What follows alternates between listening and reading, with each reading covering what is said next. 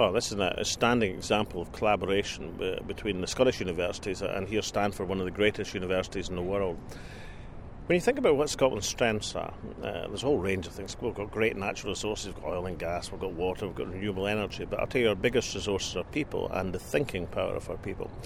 And this alliance with Stanford, this alliance between the Scottish universities and Stanford University is a meeting of minds which is going to pave the way for great discoveries in medical science and translating that into medical practice, and also, crucially, the entrepreneurship that allows the development of these Scottish breakthroughs. I mean, we've developed many things in Scotland, everything from antibiotics to beta blockers, but we haven't actually, after inventing these great breakthroughs, actually developed them industrially. And the thing that Stanford has got to teach us is how to do that as well. So it's a marriage made in heaven and a cooperation that will do great things for Scotland.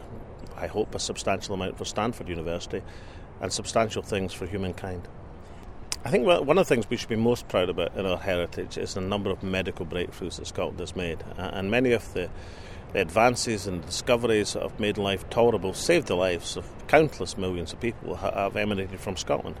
So how wonderful it would be if in the 21st century we're leading the way again in the applied research that manages the great diseases like diabetes, but also discovers the cures for the diseases which have eluded us up until now. And that's the work that's being done here, and the importance of translating that work into medical practice and into entrepreneurship and company development, that's also crucially important. So more power to the elbow, the Scottish universities, and here in Stanford, one of the outstanding universities in the world.